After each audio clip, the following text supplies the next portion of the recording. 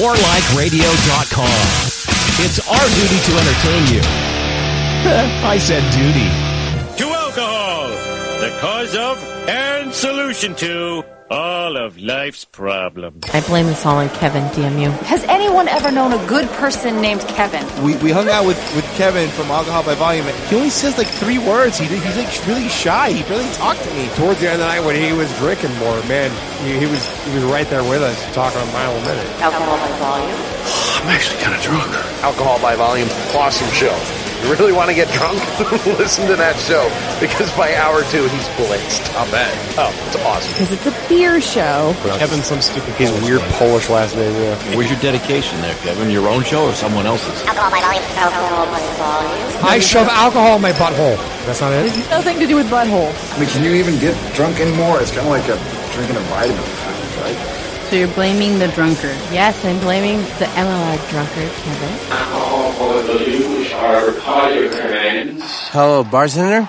I have thought it over, and far from being a fat pig, you are very nice. And I would like another drink. Take a barf, drunkie!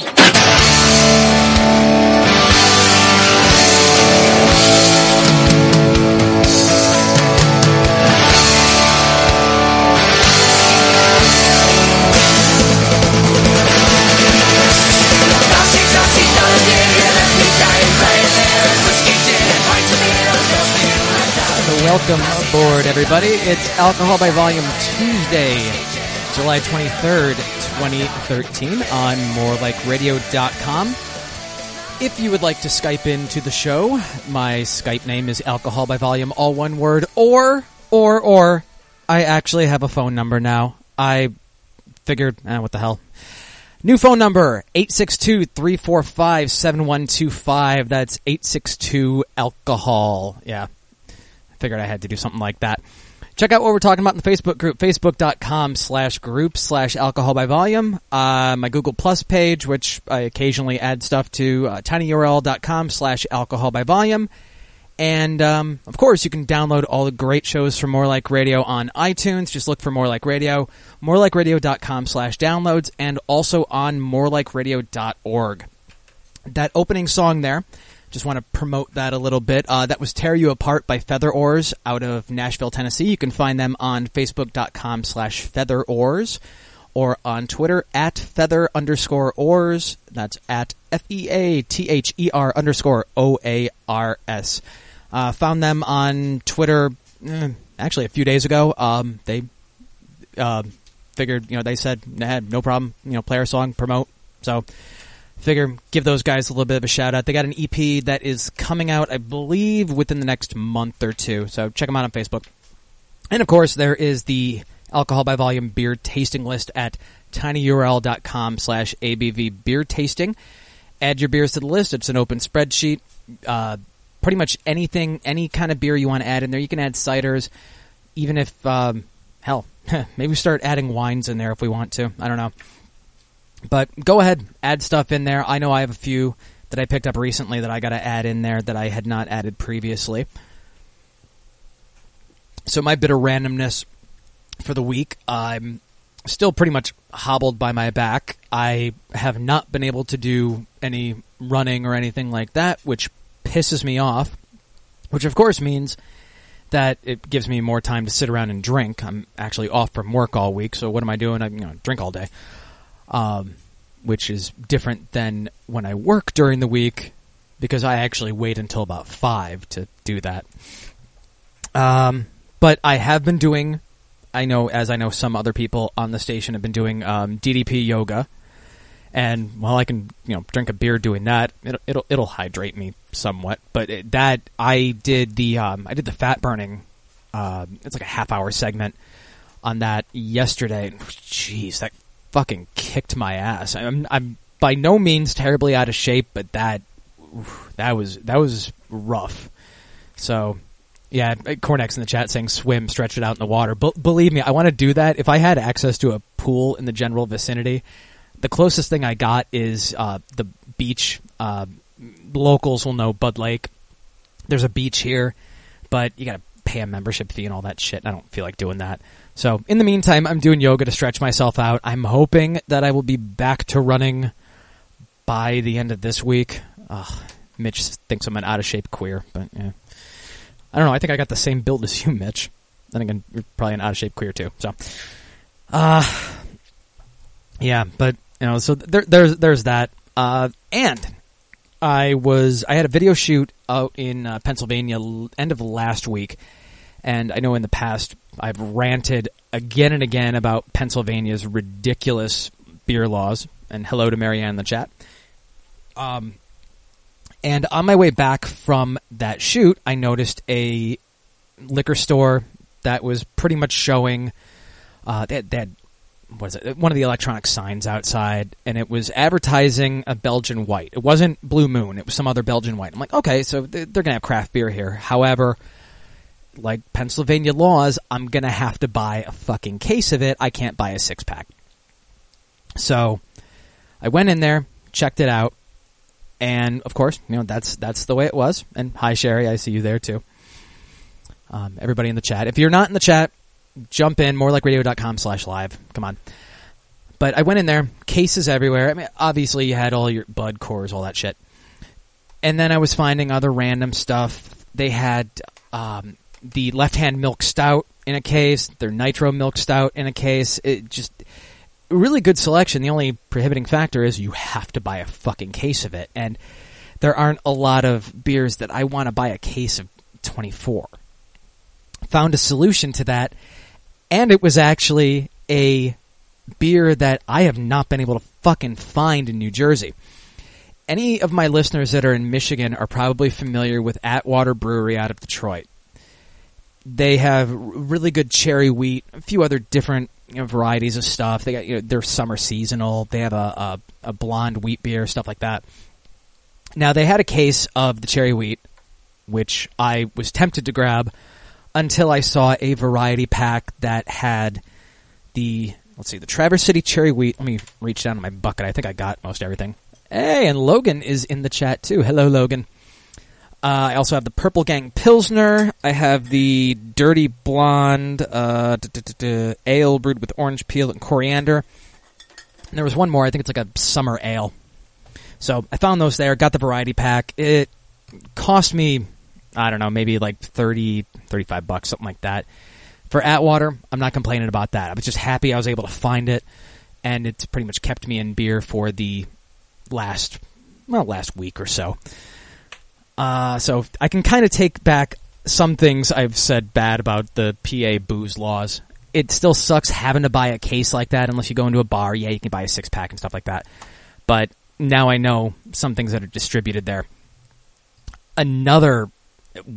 Holy shit. It was just a plethora of cheap beers that I have never seen before. It looked like all kind of Pennsylvania native beers. I wish I had written some of them down, but just insanely cheap prices for what has to be totally watered down beer. It would be perfect for that cheap beer show that, again, I want to do, but buying a case of that stuff is going to be a little rough. I don't know, maybe if like case for me, case for Dennis, Mitch finds a case, something like that. But, So, as I mentioned, my drinks for the week, it's been pretty much that Atwater variety pack. Still have my Yingling Light because I'm going semi-cheap. I'm trying to not go crazy with all the stouts and everything. And I also had, as I've reported on some weeks past, I had Red Hook's Game Changer at Buffalo Wild Wings. It's their new house beer made by Red Hook. and it's actually pretty good. A little bit of hoppiness to it, kind of a nutty flavor, pairs really well with the wings. They did a good job with that. So I was very pleased with that. And I'm also very pleased to see that the chat is hopping tonight. It very, very different from last week. I think for the first half of the show last week, I wasn't even sure if the chat was working because there was nothing going on in there. But it was just one of those weeks. That's a summer for you. So the first thing I'm picking up on is I saw this trailer for this new okay. Mitch, just a little tangent here. Mitch says he is drinking a Guinness Black Lager. Tastes like a better Bud Light, but he doesn't really care for it. I've had Guinness Black Lager. It's okay, but it's not something I would drink normally. I'll take the Guinness Stout over that. So, poor Cornax. Even Logan Tittle is now calling him corny. I guess I have to start calling him corny now too. So anyway, it's a new Irish-British horror comedy called Grabbers. Now, why am I talking about a movie on my show? It actually has a booze theme to it. I'll post I think I have it in my clipboard here. I'm going to make sure I'll post the image of it in the chat. The tagline for the film is Sobriety Kills. It premiered at Sundance last year. It's described as a slimy, booze-soaked monster madness. And it's pretty much, for the most part, at least as far as I saw, it was unknowns acting in the role. However, there was Russell Tovey is in it, and anybody that's seen Being Human, the UK version, he played George, so one familiar actor. So basically, the description of the film: on Arran Island, an idyllic fishing village off the coast of Ireland, charming but somewhat work-shy Syrian O'Shea is tasked with greeting Lisa Nolan, a straight-laced young officer who has arrived from the mainland. Not that there is much for them to do aside from dealing with the occasional drunk, and that's usually O'Shea himself. But strange doings are afoot. The crew of a fishing boat disappears, whales start appearing dead on the shore, a local lobsterman catches a strange tentacled creature in his trap, and soon it becomes clear to O'Shea and Nolan that there's something big out there and that it's hungry. It's time to rally the villagers, arm the troops, and head to the pub. Again, it's still not clear why I'm talking about this yet. There is booze related here. But if you want to check out info for the film, it's at ifcfilms.com/film/grabbers. It hit limited theaters and video on demand as of July 19th. But there is a trailer for it, and I can post the link for it in the chat if anybody wants to follow along. I can play this here. So let me pot this up here, if that will work. Oh. And it helps if I actually unmute everything, because I am a radio professional, as my promo indicates. Okay, let's try this again here. Again, from IFC Films. Some of this is, well, a lot of this is kind of visual, but looks like a fisherman going down a dark hallway. And, oh, there's something in the water. Oh, something in the water, something above him. Holy shit. And he's gone. It's always the quiet places where the madness happens. They're pilot whales. They died at sea. They can't be self a sea monster. This is something totally different. Something alien. You don't believe me? Lots of tentacles. Didn't I tell you? Believe in coincidences. Not really. You are so lucky she didn't kill you. You were drunk. If we taint our blood with booze, we're poisonous to eat. And there's the catch right there. That's why I want to seek out this movie. Basically, the whole twist is that they have to keep themselves drunk and alcohol in their systems, because then the multi-tentacled alien whatever creature won't want to eat them because it'll kill it.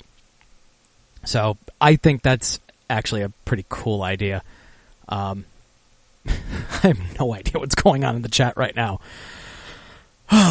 But yeah, so I mean, that's basically the gist of the trailer there. It's called Grabbers from IFC Films.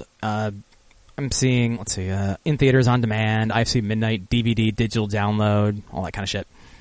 So check that out. It seems like more and more booze kind of movies are hitting. I know there was that one I mentioned a couple weeks ago, and I can't remember what the hell it was, but it had, what was it, Olivia Wilde, one of the guys from New Girl. So, some random people. Let's see here. Yeah, you would think with all the tentacles that it would be an adaptation of a Japanese film. Just some slimy, tentacled creature that doesn't like booze. And what the hell did Mitch do with the peppercorns? Picture in the chat of Mitch apparently having some sort of cooking mishap. But that is neither here nor there. I actually got this link from Corny in the chat. It's another weirdest beer flavors list. Now, there's some of them that I've covered ad nauseum on the show. But, let's see. Covered the bacon and maple syrup from Rogue, because we like that. This one I hadn't seen before. It's a prickly pear. It's a Tex-Mex Siesta prickly pear lager made with local Texan fruits and with what the Siesta Brewery says is an extra boost of carbonation. I'm not quite sure what that would taste like, but it does sound like a different flavor. Some of these flavors aren't necessarily as weird. One of them here is wine. The example they give is Dogfish Head's Noble Rot, which I've had before, which is really good. I know it was either last week or the week before I mentioned how I think it's Allagash has a couple wine beer hybrids coming out. So that's coming more and more and more. And Mitch in the chat saying, I would call grapefruit a weird taste, but the shell shocked is really good, and I definitely have to try that because grapefruit's one of those weird flavors for me because I don't particularly like the flavor of grapefruit unless it's in a beverage. Mitch is saving it for me, although he says he can buy more. Yeah, I'm gonna start scouting what I'm gonna grab for Mitch because I'm gonna do a little beer trade with that. And if anybody else wants to send me beer, you're always welcome to. Next in this list, oatmeal. See, I don't find that all that weird anymore. Oatmeal's very normal to me. This is weird because I have no idea what the fuck they're talking about here. Yeasty hornet's abdomen.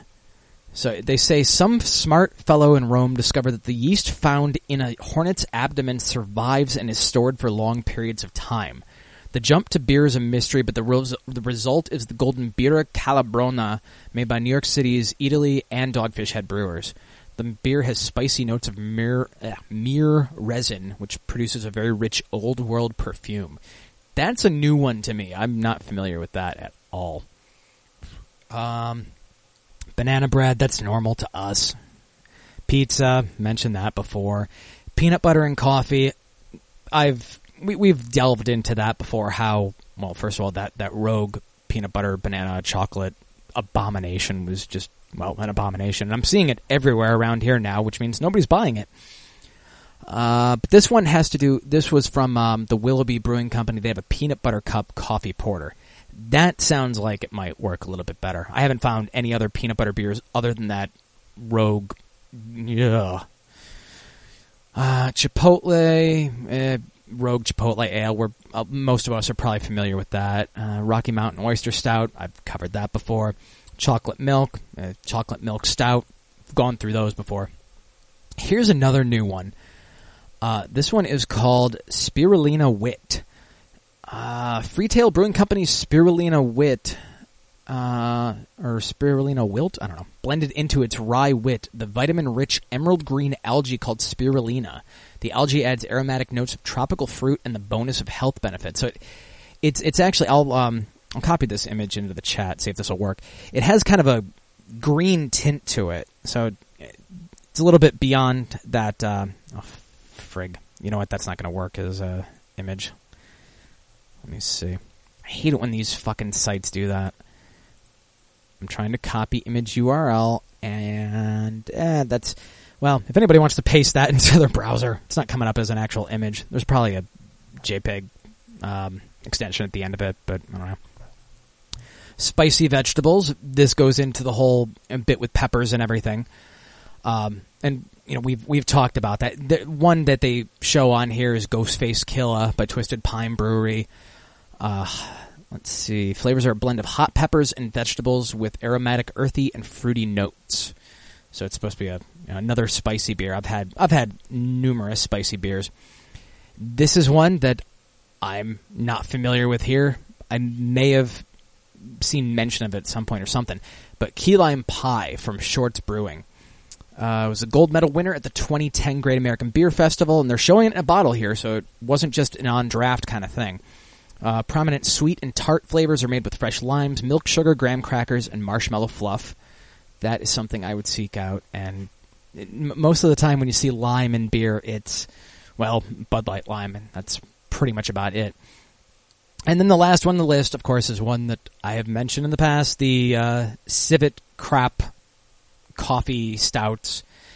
The one they give the example of is the McKellar Beer Geek Brunch Weasel, using that coffee bean that passes through the intestinal tract of the civet and is supposed to remove a lot of the bitterness and all that kind of stuff.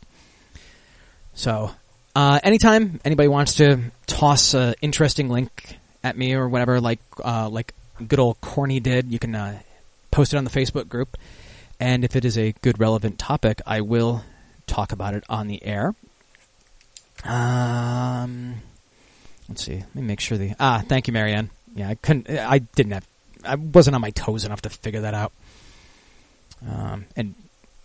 While we're talking about good beers, Marianne's enjoying a Sam Adams Porch Rocker. Mitch says it's one of his new favorites. I saw, going by some of your recent drinks on Untapped, Mitch, that you definitely had one of the Beers of Summer variety packs. I love that. I haven't gotten that pack in a really long time either. I don't know why. So let's see. What do I got next here? 100-year-old bottles of beer found under a Tacoma, Washington stairwell. Let me see if this image URL will work, or if they're going to try and fuck me again. Okay, this one works. These are 100-year-old bottles of beer. It's just labeled Tacoma Beer. I guess it was Tacoma Beer Company. Thank you for my prep, Corny.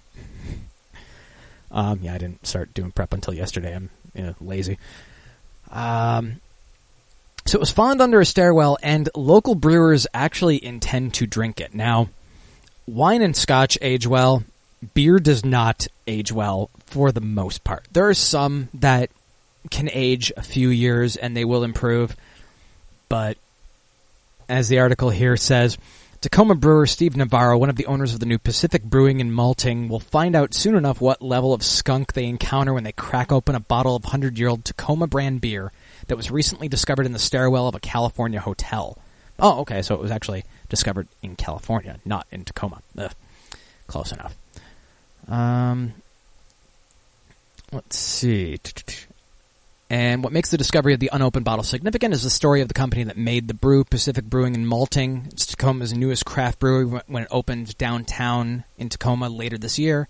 But the new company is actually an homage to the brewery of the same name that operated a century ago in Tacoma. So basically, this beer is their ancestor, ultimately. Would I try a 100-year-old beer? No. Fuck no. Fuck no. One of these guys is going to end up dying if they try and taste this shit. Let's see. Story of how they were found. They were clearing a stairwell, found the unopened bottles. They found cans of Pacific beer, even some labels before, but they've never found bottles of Tacoma branded beer, especially unopened bottles. So they made a deal with the California hotel and bought them, and they picked up the bottles. Some of the bottles had crooked necks. You could tell from the photos they were legit. And if you look in that photo, if you're in the chat, I can see one of them definitely has that crooked neck going to it. So old craftsmanship there. And since they were sitting in that stairwell, they've been there for 100 years. Nobody's touched them. They've just been completely undisturbed. Probably no light hitting them. So I mean, they're going to be skunked, but they're still going to be pristine otherwise. It reminds me of that other story. I think it was in Chicago. They found that brewery underneath where they were doing some construction, or the remains of a brewery underneath where they were doing some construction. Nothing interesting in the comments. I mean, people are wondering, beer is cool, nice. Ugh. Come on, people, say a little bit more than that. Like I'm being terribly interesting today, but this is something I teased last week, and I can totally dip into this. Deadspin ranked 36 cheap American beers, and they ranked them, from the, let's see, what did they say? The worst to least worst. Now, I'm not going to go through all of them necessarily, but there are a lot of familiar names in here. Starts at number 36 with Keystone. We all know about Keystone. They say it's apparently worse than Heineken and Murder. So that's a pretty bold statement right there. Bud Light Lime is number 35. I'm genuinely surprised that is that low, because when I used to drink Bud Light Lime was not horrible.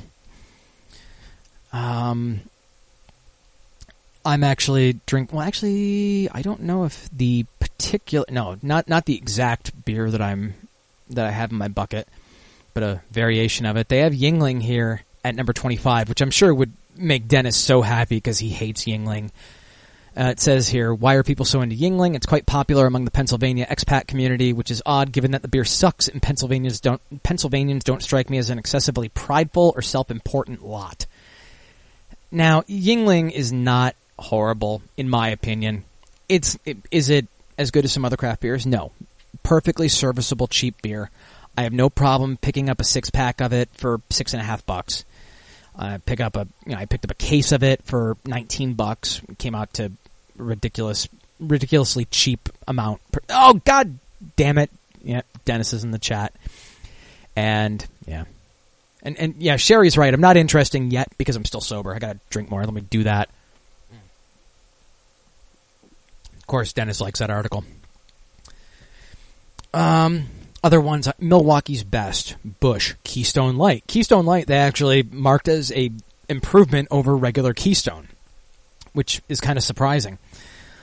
Old Milwaukee. Budweiser doesn't even have any kind of snide remark or witticisms or anything. It's just number 13, Budweiser. That's it. A couple of Trader Joe's House Lager, Simpler Times, and Name Tag. Lone Star, Miller Lite.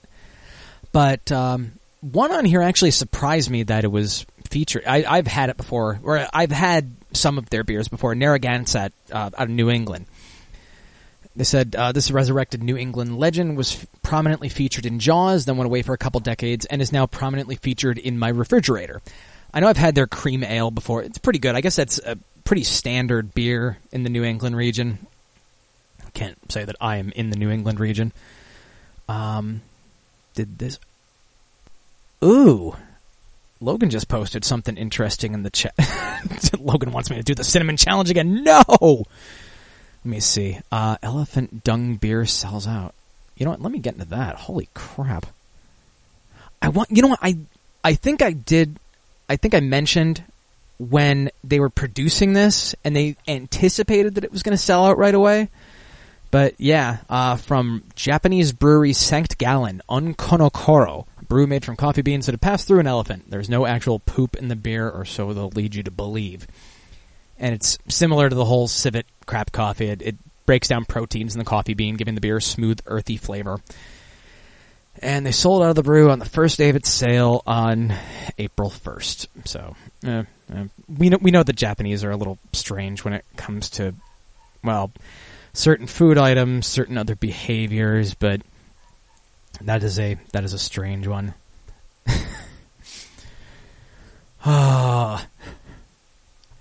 You know what? At some point in time, I will do, not tonight because I don't have the materials for it, I will do another modified some sort of challenge. But we got to do it different because we did the cinnamon brandy. We got to do something else. And I also did the absinthe chug. We need to think of something a little bit different to get me intoxicated. but not kill me at the same time. And also, I'm not doing any butt chugging. I am not smoking alcohol. What else am I not doing? I'm not injecting alcohol. I will be imbibing it. I will be consuming it in my mouth. And that's it. So we'll figure out something. Let's see. Oh, and yeah, number one on this list. I had never heard of this before, but I'm willing to bet that Mitch probably has, because I guess it's out of Minnesota. Grain Belt Premium. So they say, I always think of Minnesota as a secretly sexy place, and not just because of Kent Herbeck and Al Franken. Maybe it's all the trout and music and Lutherans. Toss in a smooth, creamy, and dreamy local budget brew like Grain Belt, and it's a wonder Minnesota hasn't seceded to form its own naked blonde utopia. Grain Belt Premium is America's finest cheap beer.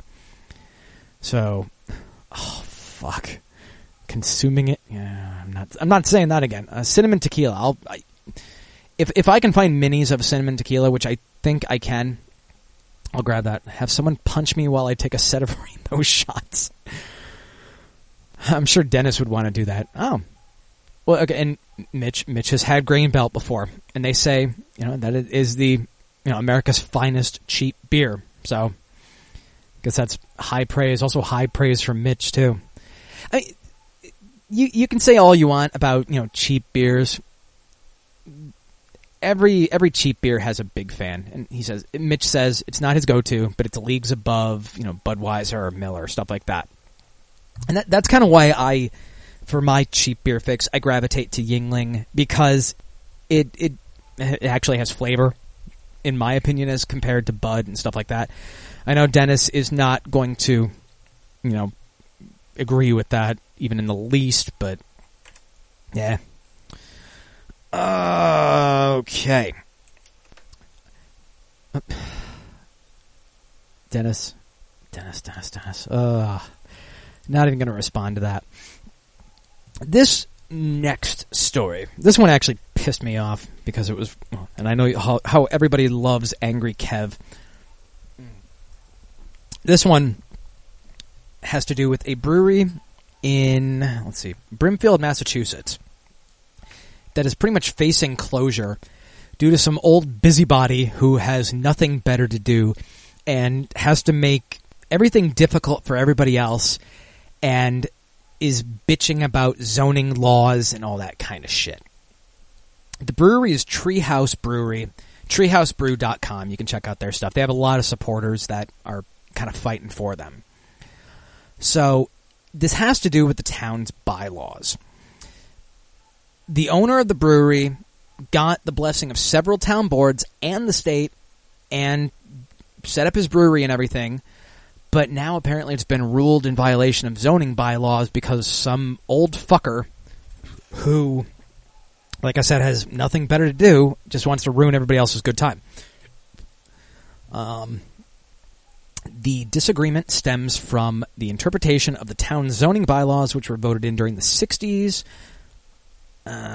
John Mortorelli, whose complaints against the brewery prompted the Zoning Board of Appeals decision, can't believe the brewery was ever allowed to open in an area zoned for agricultural and residential uses. And he's being all nitpicky because the brewery does engage in agriculture. They grow a small amount of hops along with dandelions, mint, stuff like that to brew some of their beers. It's considered an agricultural business. But this John Mortorelli said, a farm needs to be 5 acres and produce crops that net the farmer $1,000 an acre. Let's see what it is. We like our zoning bylaws because they're very restrictive. We've got 3,000 people. How much land do we have to give to the businesses? Mind you, nobody else is complaining about this brewery. The owner of the brewery says the beer brewing should be allowed if his reading of the bylaw is correct. He said the business has a small impact on the neighborhood, being open only 9 hours a week. No alcohol served on the premises. Customers simply come by to have their growlers filled to drink later, and they walk the grounds and learn about beer. That's it. So, again, this old guy is just being a dick about it. Let's see, who's the name of the... Damien Goodrow. He's the owner of Treehouse Brewing. What does this say to a small business that wants to come to Brimfield? No one starts a business with the intention of failing, and we didn't do that either. Let me see what else Mortarelli says. Oh, yeah. Okay, Mr. Mortarelli said the brewers should have just closed up shop after the ZBA ruling on July 10th because, quote, good people follow the law. Fuck you. Yeah, I'm sure you've never sped down the road, you fucker. He said his intent is, quote, to shut them down completely. He sounds like some fucking... just Three Stooges villain, trying to shut down the orphanage, And he also says he admits he's no stranger to using the bylaws to bring down other residents or businesses he thinks aren't in compliance.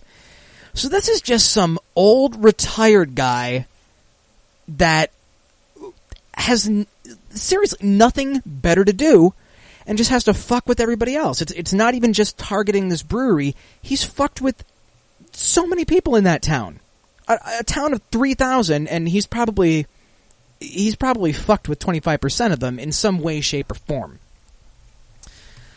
Let's see what else. Yeah, the owner of the brewery says, I can't say a bad thing about Brimfield because 99% of our neighbors supported us at the hearing.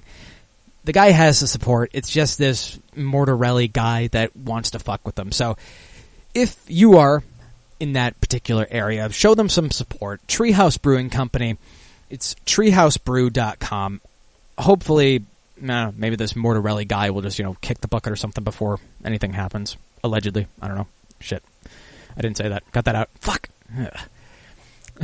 What would you... Oh, okay. Logan says, what would you do at his age? Not fuck with people. That is a good point. What would I... Well... At his age, I'd probably be trying not to break my hip as my body gets brittle already. Oh, jeez. I'm seeing some good links in the chat now. Cornax posted some weird Japanese food, including wasabi beer. Now that is a whole different level of spice. Yogurito fermented yogurt soda. This one from Logan. Spirits at Surprise. 12 weird alcoholic drinks.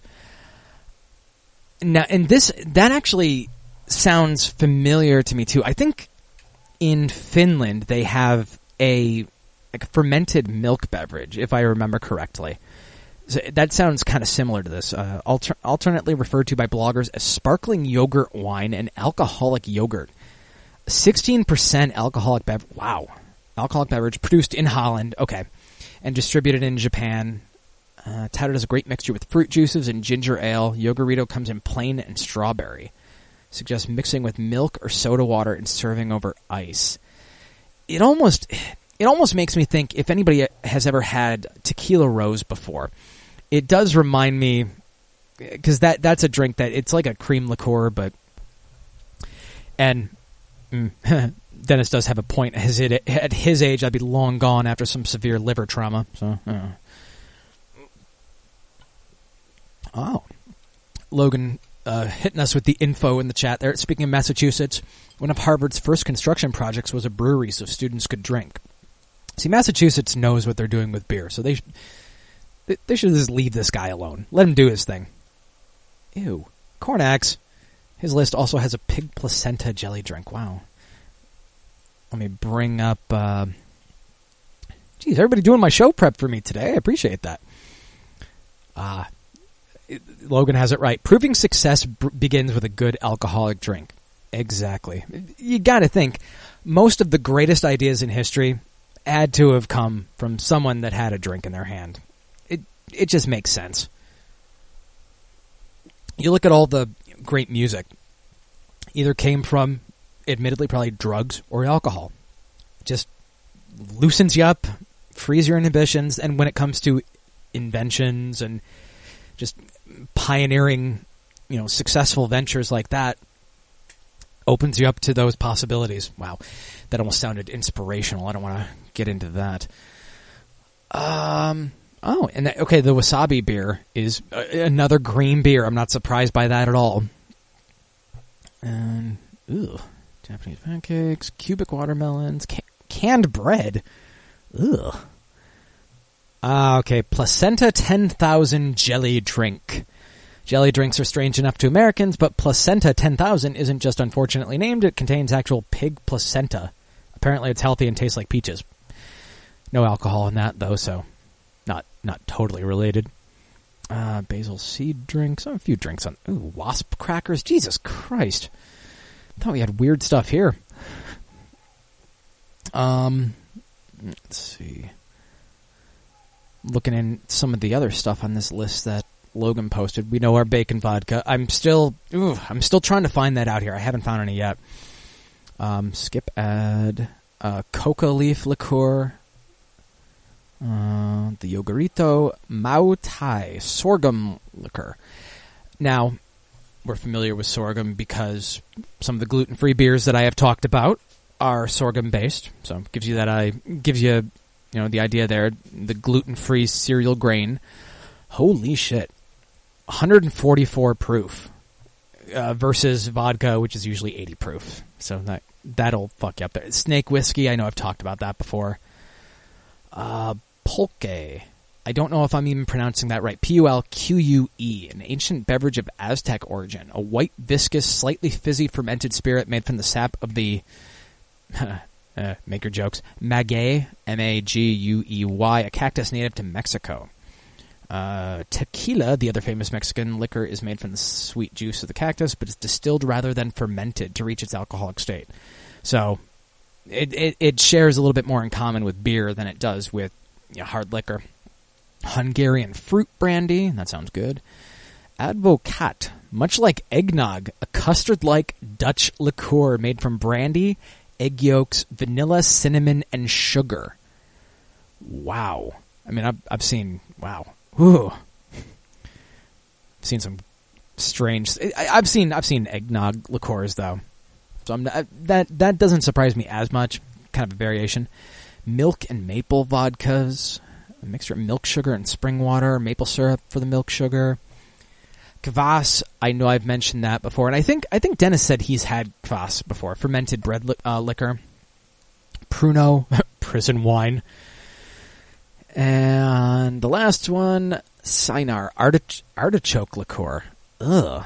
Artichoke bitter flavored with 13 different herbs and plants, the most prominent of which is the Sinar scolimus, or artichoke. Mainly served as an after-dinner digestive in Italy and as a mixer in Brazil and the U.S. 16.5% alcohol, tastes bitter strong and reminiscent of copper pennies. That is an interesting one. I'm surprised I had not seen those before. Thank you for that, Logan. Ooh, jeez. Okay, okay. This is why Logan is employed by Newsy, because she apparently knows everything. I think, you know what? This link that Logan just posted, alcohol and drinking facts in states across the U.S. I think I just want to bookmark this because I can save pieces of this for all the time. Let's see. Let me look at New Jersey and see what interesting facts it says here. Princeton University officials confiscated T-shirts bearing slogans sympathetic to playing alcohol drinking games in violation of students' constitutional rights to free speech. This is just censorship of speech, and the university, especially as an academic community that values academic freedom, should not be censoring speech, said Dr. Andrew Apple, professor of computer science. Computer science professor talking about this? That's weird. The confiscation of printed materials before they can be distributed constitutes prior restraint, which is a very severe form of censorship. He emphasized that prior restraint of a publication, the T-shirts, is really antithetical to the academic values of a university. Like Dennis says in the chat, though, but weed is okay. Yeah. Oh, is that? Let me see. Let me scroll up to Alaska. It is illegal to feed a moose any alcoholic beverage. And that's a shame because, sometimes a moose just wants to get fucked up. Apparently they can't hold their alcohol. That's Alabama. Let's go to Minnesota. Public intoxication is a crime in Pennsylvania, but specifically not a crime in Minnesota. That explains a lot of what goes on with Mitch. Yeah. Let's see. Damn, that was a good list. Thank you for that, Logan. You were killing it today. Wow.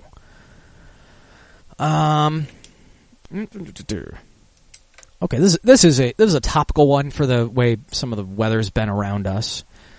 Why do mosquitoes bite some people more than others? Well, beer does factor into that, apparently. Just a single 12-ounce bottle of beer can make you more attractive to the insects, one study found. But even though researchers had suspected this was because drinking increases the amount of ethanol excreted in sweat, or because it increases body temperature, neither of these factors were found to correlate with mosquito landings, making their affinity for drinkers something of a mystery. And that makes perfect sense, because the last time I was out in a field for fireworks a couple weeks ago, last week, whatever, I had some beer that day. My wife had not had anything to drink, and of course the mosquitoes were completely devouring me and completely staying away from her. She couldn't understand it. Well, now I understand it, because I pretty much sweat alcohol at this point.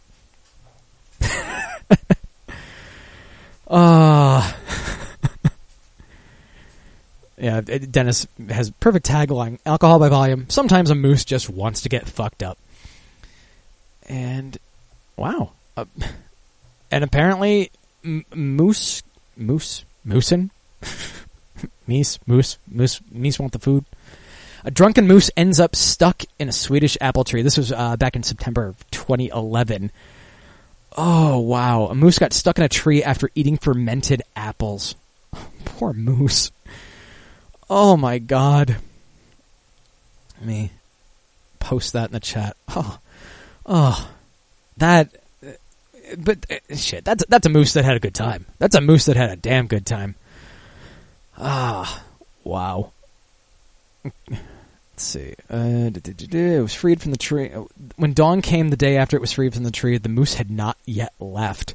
The person said, when I went up for the newspaper, it was still laying there on the ground sleeping. By the time I left for work, it was walking around the neighbor's yard on very shaky legs. Today, the moose came back and walked around the yard. I think it likes it here. Wow, that is a hell of a fucking hangover. Oh my God. Hey, and Dennis has an excellent point. Perhaps Dutch is part moose. He is always yelling moosin'. Okay. So let me cross that off. Pint glasses so popular they need security tags. I don't quite understand why this is like that, but it'd help if I actually made sure I had that link open too. Let's see here. Yeah, I'm prepared here. Okay. You know the security tags you have on clothes from stores and everything, the ones that they gotta demagnetize or whatever, the thing that pops them off your clothes so they don't spray ink everywhere. Let me see if I have the image here. Oh, God damn it. Here we go. Well, apparently there's this pub in it's a cider maker, Koparberg. I don't know where they're based out of. But they actually put these tags on their pint glasses. I guess they got so popular that people just had to take them. Well, now if they try and take them, let's see what it says. More than 100 meters from the bar, the tag explodes ink. So this bar owner, again, from cider maker Koparberg, if you try and leave the bar with the glass, ink explodes all over you. And yeah, of course, you're going to be the douchebag covered in ink. But I don't know. That just feels. I would not want to be drinking from something like that. Totally superficial, but one of the comments on this article actually has the perfect point. I get why they're doing this, but alcohol plus ink-spewing anti-theft devices equals a lot of really bad drunk pranks. And, yeah, it is, I don't know, it's kind of weird. Different looking, but I don't, yeah, it's okay. Mitch has the perfect, thing there. He said he would put it in girls' purses just for funsies. Yeah.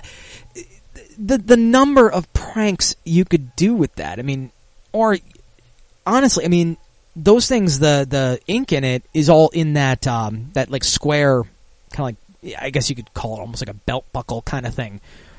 If you go beyond that 100 feet, couldn't you probably direct the ink spray in a certain direction. I've never had one of those open on me, so I'm not 100% sure how those explode.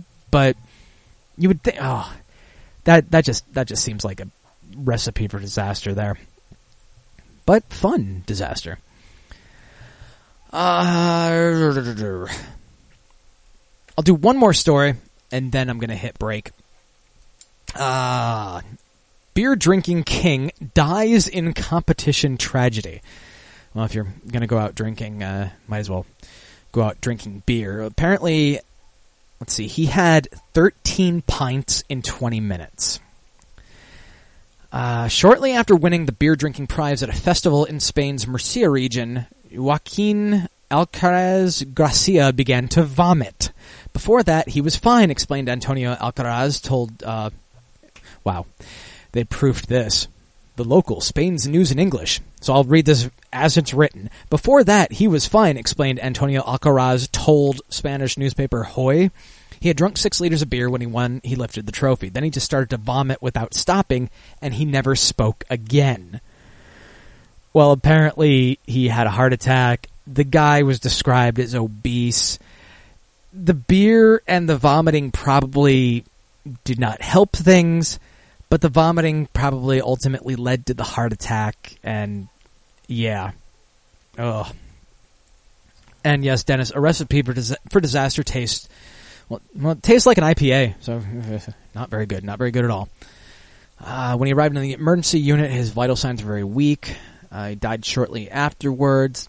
Further festivities have been suspended. Local authorities have also called for a 3-day official period of mourning. That ties into another link that I saw in this article. It was from back in May. This I found very, very disturbing. I don't want to actually queue this up, so let me see if I can get this into another window.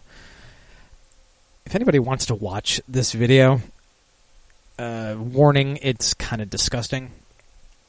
But basically, Spain had a video warning binge drinkers not to binge drink.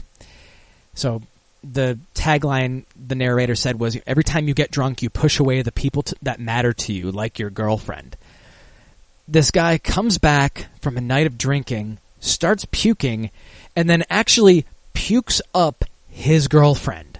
You have to watch this video. And damn, for the podcast listeners, it's I'll try and post it on the Facebook groups if you want to see this. Very not safe for work, just because it's fucking disgusting, and I don't know Spanish, so I can't, try and tell you. Search out Campaña de Sensibilización número 43, spot 2. I don't know. Need Kitty here to say it.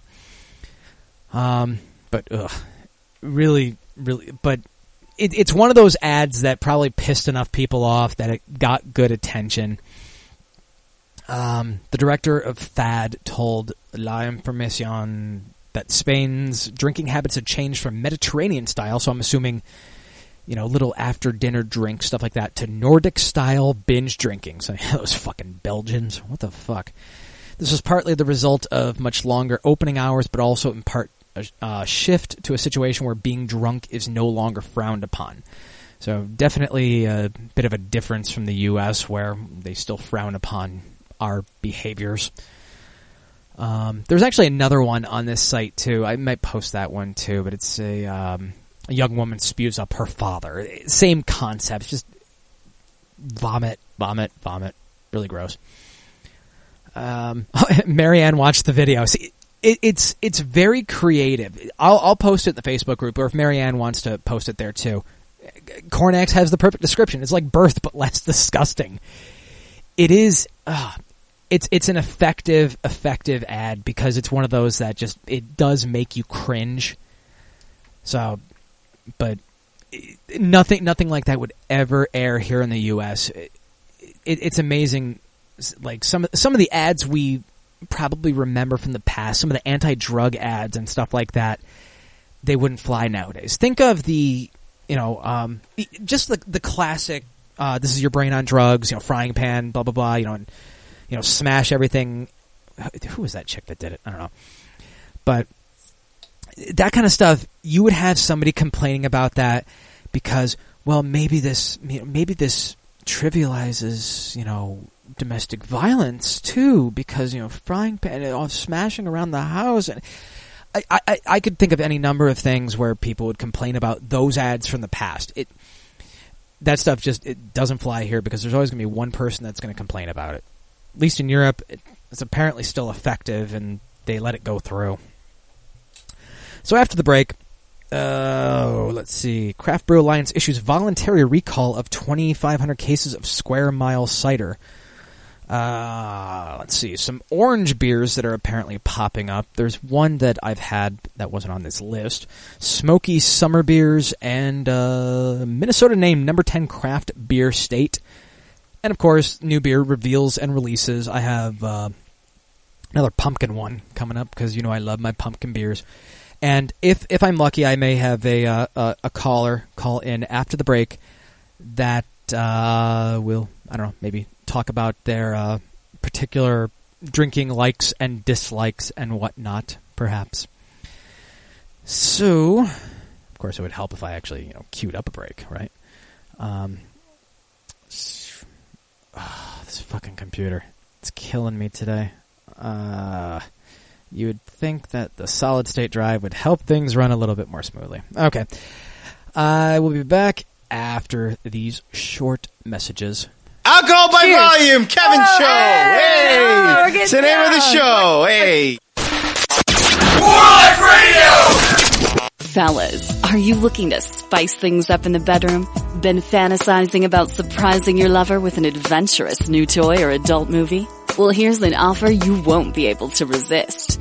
Go to adamandeve.com, and for a limited time only, you'll get 50% off just about any item. But that's not all. Oh no. When you select your one item at 50% off, you'll also receive 3 free adult DVDs for a little inspiration. Plus, a free extra gift so sensual, we can't mention it on the radio.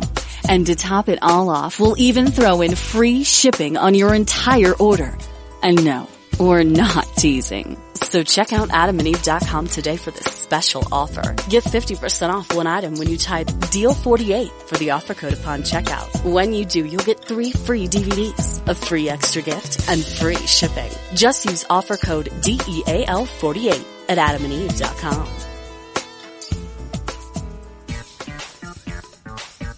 Do you like video games? Are you a little antisocial? Well, listen to Antisocial Gamer Radio, Tuesdays from 3 to 5 on morelikeradio.com.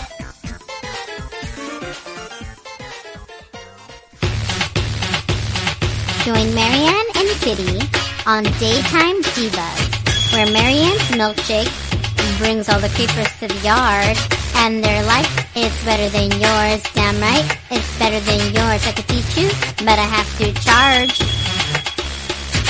Daytime Divas, Thursdays at 8 a.m. on morelikeradio.com.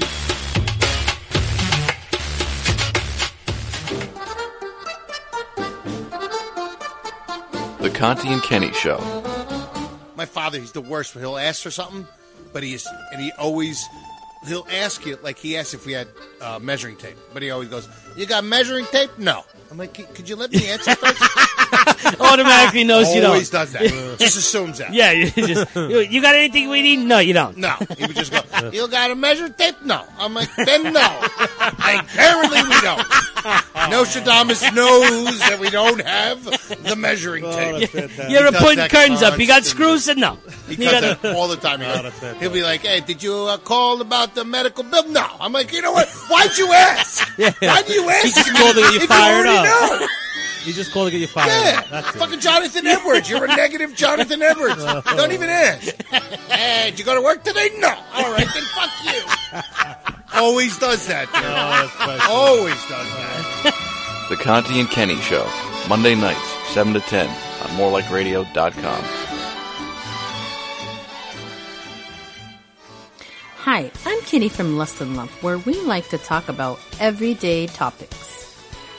Everyone was getting shit-faced and they were stroking my dickhead. My fucking vagina is swollen, okay? I think my favorite place is the anus. Of course I'd pop that pussy. She said she had her ass cheeks spread out, and she was, putting the wax on it, and as soon as she went to go pull the wax off, she went... Listen to us live Mondays from 10 to midnight on morelikeradio.com. .com.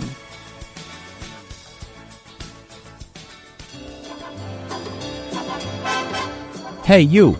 Yes, you guessed 10,542. Change your username. And while you're in the More Like Radio live page, listening to fine quality programming, notice the banner ad just slightly above the chat room? It's a link to something you want in Amazon. Click it. It's probably reminding you to order something you need from Amazon.com. Don't leave MLR and type the URL like a sucker. Just click the link and it'll open in a new window. This way you can buy your shit and continue listening to the show. Now, change your username. It's right there on the right, stupid. If you weren't able to catch the last Hippo Juice show, here's what you probably missed. The credibility that they are using as a bouncer at a Colombian strip club. Credibility. Oh my god, it's hilarious! Let's say it 3 more times. Oh,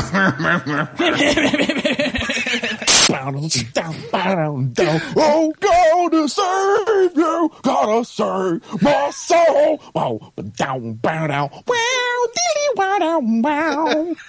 Listen to the Hippo Juice show live every Wednesday night, 7 to 9 p.m. on morelikeradio.com.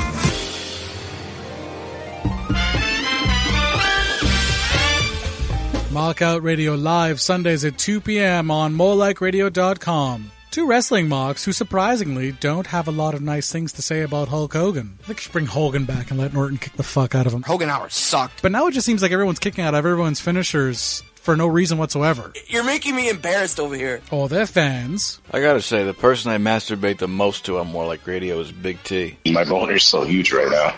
Go away. Just stop. I don't even care. It's And that's Mockout Radio live Sundays from 2 to 4 p.m. on morelikeradio.com.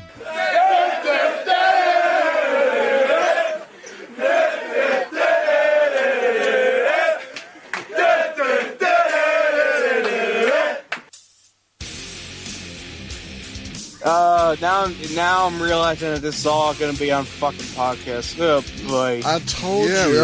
I was trying to warn you the whole time. Dude, I don't care. I'm voluntarily Skyping into you. Use this to make a promo. I don't care. No, dude, like I said, my fiance doesn't listen.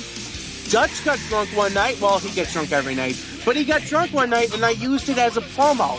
Why not? Use this into a promo. I give everyone permission to turn this audio into a promo. I don't care. He also used Drunk Me for a promo, too. You remember?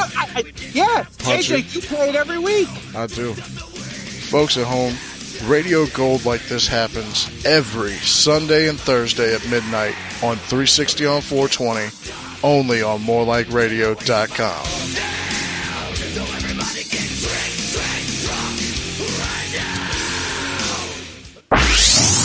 Andy here from Basically a Sports Show, airing Sunday nights from 8 to 10 only on morelikeradio.com, giving you your weekly fix of sports talk like no one else. This is all great until the Sedin sisters are skating around with the cup next June, you know. I can't. First of all, this Sedin sisters thing, it needs to stop. I know, but I'm new to it. I just started this year. It's a meatball fan thing to say. It's like the Sedin sisters. It's because they're girls. What? Being a Southern California sports fan, I've heard from plenty of people that have moved down here that people in the East, whether it's Boston or New York, they just care about the sports more. That's bullshit. They're better sports fans because they care more. But see, that's the thing. All the ones I've met, they don't care anymore. They're just loud vocal, and they swear a lot, and they get really pissed off about stuff that just doesn't matter. When has there ever been good NBA officiating? It's just bad officiating has been since the beginning of basketball, since Naismith put a fucking ball into a peach basket. Some official made a bullshit call. So there was some guy off to the side calling a foul. Right. Bad foul right out of the gate. Basically a sports show every Sunday night at 8, only on morelikeradio.com.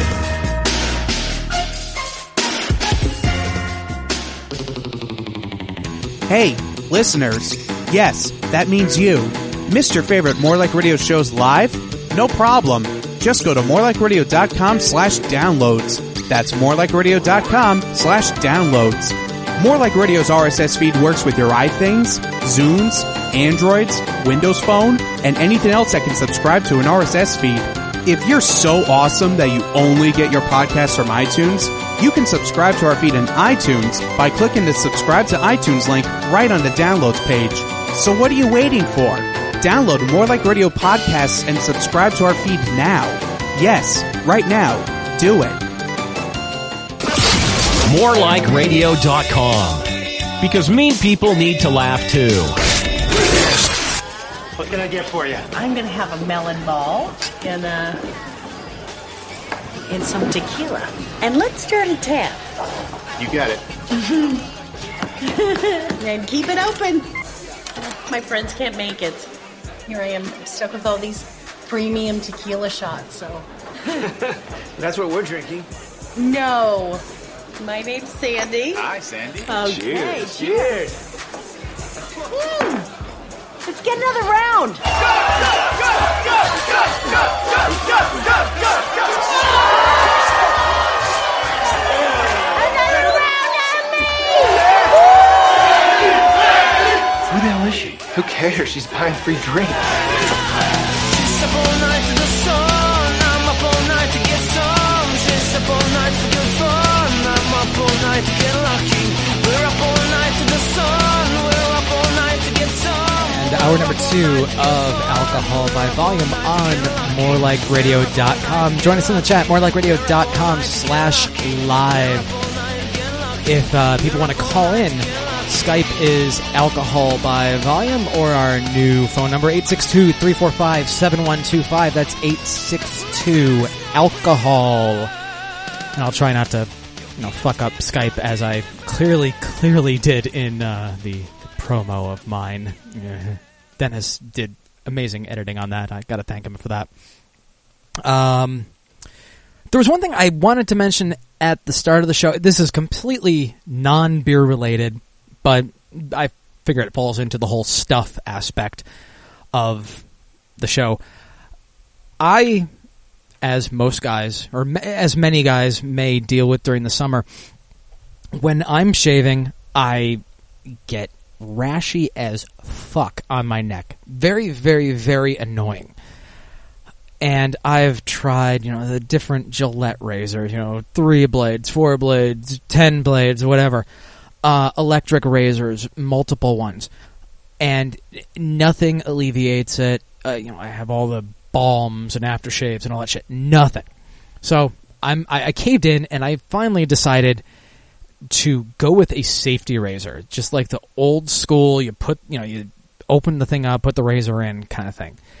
I was just curious if any of the guys listening have used a safety razor before, because I have not shaved with it yet. I got it today, and I'm scared that I'm gonna just slice open my jugular. I know Roy Black on Crack says use hot water. I've heard it both ways, where use hot water or use cold water, and I've done it both ways, and no matter what, initially I'll be fine, and give it a little bit of time, especially in the summer. The winter, I'm not as bad, but any little bit of sweat, and boom, I'm done. Rubbing balm on there, rubbing aloe on there. I actually had an ice pack that one night I just wanted to sit and watch TV without scratching my neck repeatedly. I just put an ice pack on my goddamn neck. So I'm just curious, completely off topic from beers. If anybody has used a safety razor, and pros and cons with it. I figure the blades are cheaper, a lot cheaper. Mitch says he's dry shaved with disposables and had no problems because he's a man. Well, your beard is evidence of that, sir. But yeah, I don't know. I've always had problems with that. At least I can grow facial hair. I feel better, about that. Unlike people like, I don't know, like Sidney Crosby. Fuck him. Ugh. There was one story that I completely forgot about, and wanted to get into that a little bit. I had mentioned something about not necessarily worker safety in craft brewing, but employee treatment and stuff like that. Some weeks back, I know I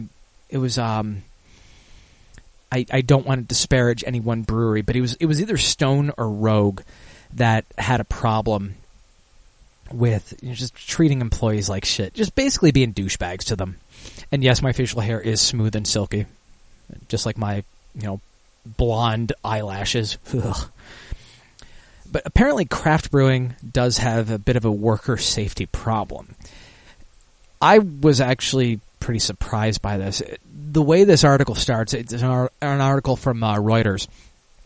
Welder Mark Moynihan crawled down a narrow tube into the space of a car interior to seal the crack in the fermentation tank at Calhoun's Barbecue and Brewery in Knoxville, Tennessee. The space was oversaturated with oxygen. He lit his torch, and a flash fire erupted. His hair and clothing disintegrated immediately.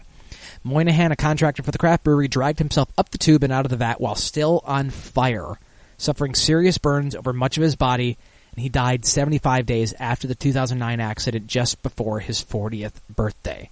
And it was not an isolated incident. Now, from 2009 to 2012, apparently at least 4 people died in craft brewery accidents in the U.S., compared with 2 deaths at large breweries that make 10 times more beer. The interesting thing about this is that they have not had a lot of reported injuries. They've had the 4 deaths in that 3-year span, not the injuries, though. However, apparently there are also 4 times as many safety violations at craft breweries in recent years than at large breweries. You almost got to think that there may still be some safety violations at the large breweries, but they're able to, grease the palms with some cash. You never know. Brewery experts say the safety oversight at smaller companies is worse than official statistics might suggest because injuries, even severe ones, often go unreported. So the numbers of injuries, it may be skewed. It's really hard to say.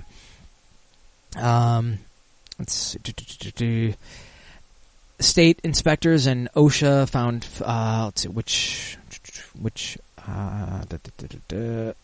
found 547 violations, including 250 serious ones at craft breweries between 2003 and 2011. Officials fined the small brewers in aggregate $220,000 for violations ranging from failing to enclose sprockets and chains to not ensuring machinery was disabled when an employee was inside. That would scare the shit out of me. If I'm climbing inside a machine, you're damn right I'm making sure it's turned off. By comparison, large brewers such as Anheuser-Busch and Coors had 151 violations, including 69 serious ones during the same period. Okay. Here's another. I think this was this an injury or a fatality? I think this was a fatality. An employee of Red Hook Brewery, I mentioned Red Hook before, in Portsmouth, New Hampshire, died when a keg he was cleaning with compressed air exploded and hit him. An OSHA investigation found the airline lacked a device that would keep the pressure in the keg at safe levels. The brewery's owner, the Craft Brew Alliance, was fined $44,000 for that and a series of other safety violations.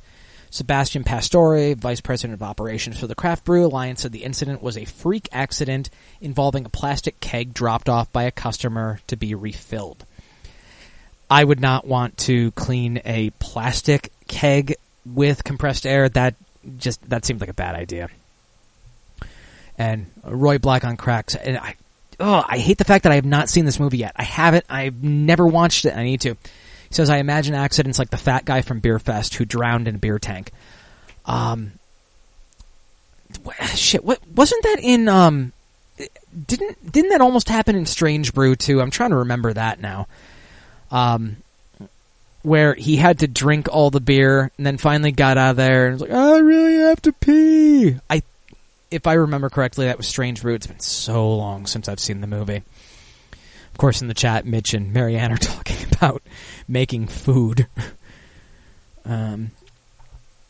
Yes, and Dennis chimes in. Also, cleaning the barrel of a loaded gun with safety off is a good idea. Yeah, I've watched so many episodes of Dirty Jobs where Mike Rowe has to get in and clean some crazy machinery, and he dives in there.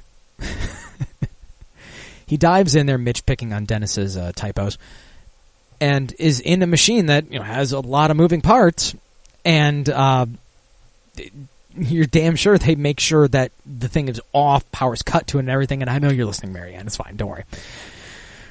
Sherry's not, though. She's more interested in making food. That's fine. But in the article, it does state that few injuries are reported. So there still could be a skew there. They're not reporting it.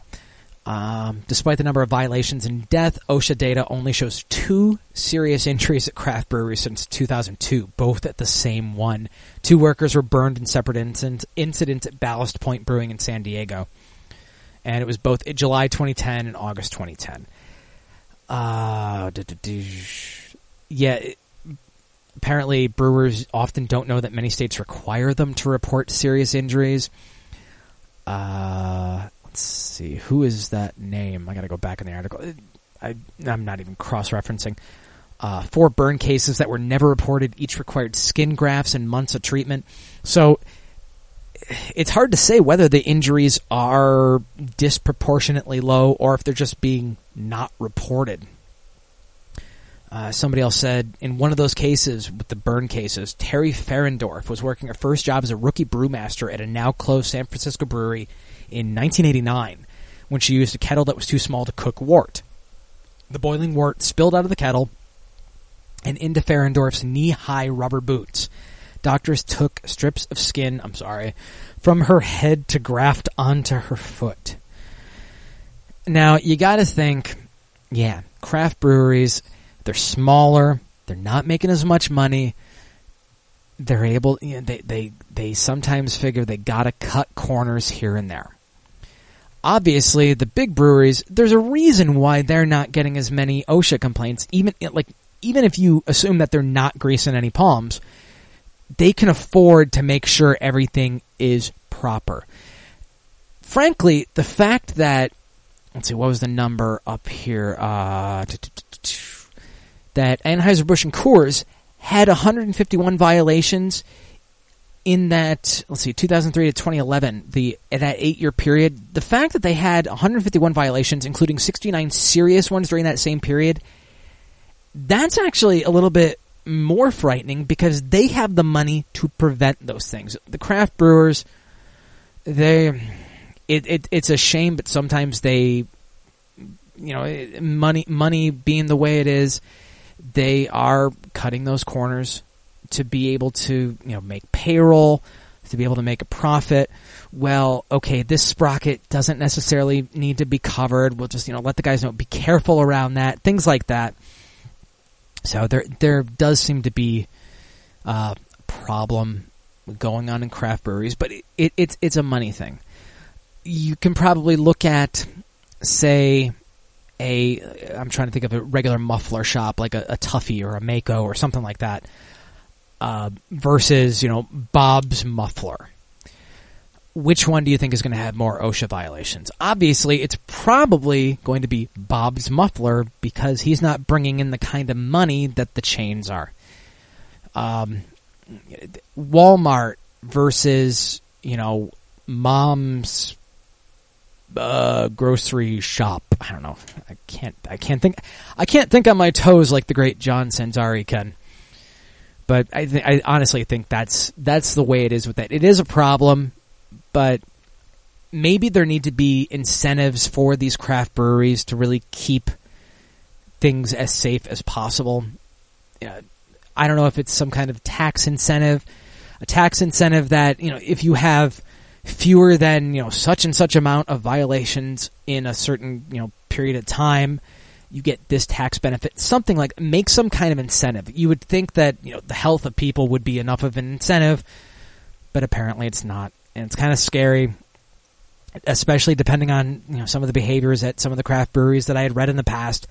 That they are not great working environments, and that you really have to love it. I'm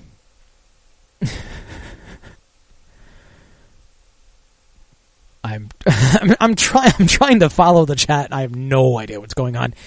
If you can fill me in and let me know, morelikeradio.com/live. Mentioned this before the break. Craft Brew Alliance issues voluntary recall of 2,500 cases of Square Mile cider. This kind of ties into craft brewing safety. The only reason I'm mentioning this is just in case anybody that listens to me happens to drink Square Mile cider.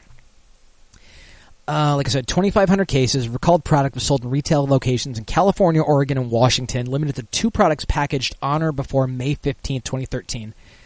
The 22-ounce bottles, Square Mile Original Hard Apple Cider, and 22-ounce bottles of Square Mile Spur and Vine Hopped Apple Cider.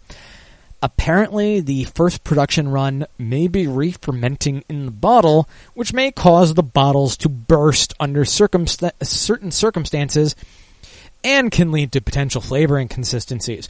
I'm more worried about the bottles bursting. Ugh. But they're doing the recall. You got to respect them for that. And then a couple pseudo lists here. Oh, dear God, what the hell? Random picture. See, Cornax has been listening. Thank you, Cornax. And he chimes in that safety razors have a less chance of causing rash, but you generally have to do 3 times the work. So I can appreciate that, Cornax. I heard that you got to kind of move a little bit more slowly, a little bit more patiently with that. You can't just scrape it across your face like you do the other razors, but you're not going to get that rash necessarily. I even got the brush and the bowl with the little soap, and that is a terribly, terribly random picture of Marianne. Good Lord. Now, is that a tall cup in that guy's... To describe to the podcast listeners, Marianne posted this picture of this guy that has his earlobe so stretched out that he can actually put his hand and wrist through it. He has a Starbucks cup kind of stretched into one of them. I'm trying to figure out if it's a tall or a grande. I'm not 100% sure. But good God, that is a frightening, frightening thing. He has some kind of lower... Oh. Mitch, that is not a venti. I know the proportions of the venti. But he has some kind of lip piercing that he apparently also has it wrapped around. Jesus Christ. Random. I never understood the whole ear stretching thing. I won't begrudge the guy for it, but I just never understood it. Sherry has the perfect reaction for it. His poor mother. His poor mother's probably dead, unfortunately. Or maybe fortunately for her. Yep. Okay. Yep.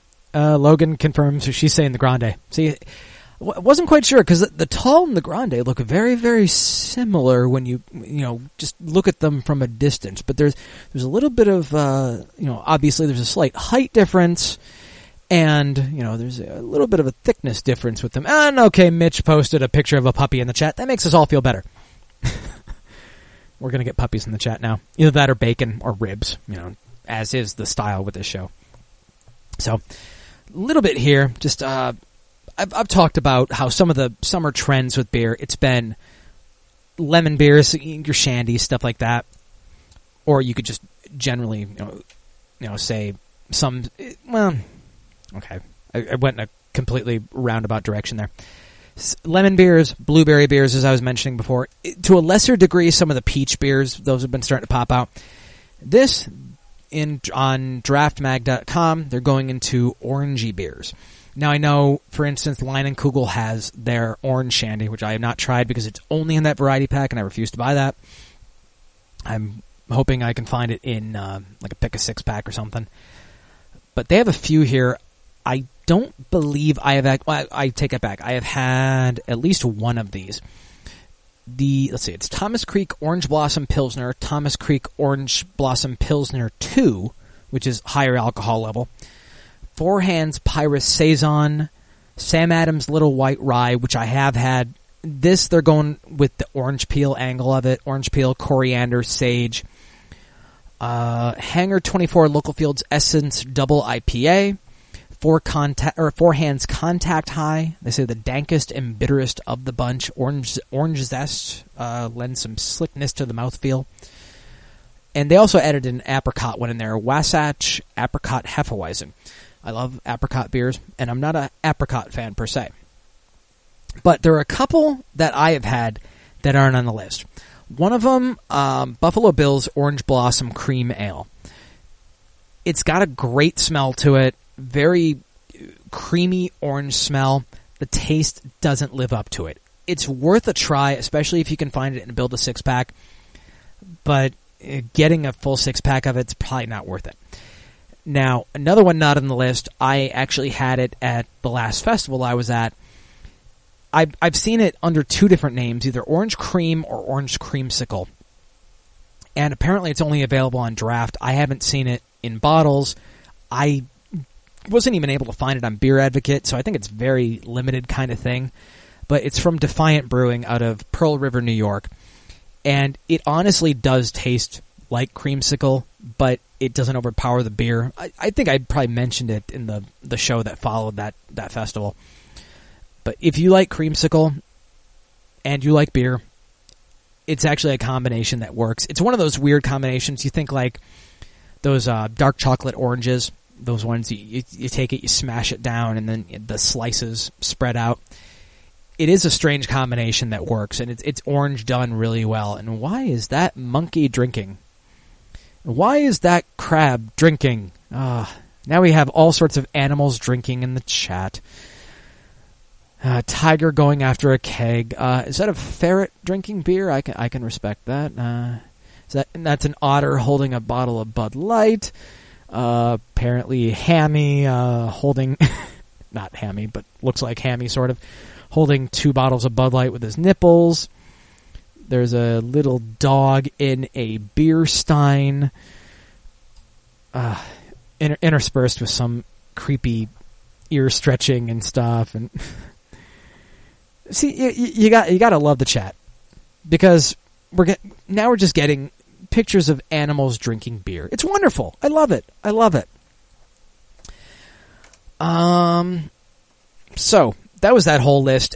A lot of those beers I don't even think I get in my area. I think I've seen Thomas Creek stuff, but I don't know if I've seen Orange Blossom Pilsner. Four Hands, I don't think we get in the area. Hangar 24, I don't think we get in the area. Wasatch, I am familiar with it, but again, I don't know if I've actually seen it. So I got to keep better track of these things. I wish there was some kind of just all-purpose distribution list, so I kind of see, okay, this beer does distribute to this area. There's probably somebody that's made a chart out there, but I haven't been able to find it yet. I know, for instance, I was trying to find out like what distributes out to Minnesota, looking at stuff for Mitch, without having to go brewery by brewery. I looked up Weyerbacher Brewery, because I love Weyerbacher. They got some good stuff, and I wanted to see if they distribute to Minnesota. Well, yes, they do, so there's no point in me putting any kind of Weyerbacher in there.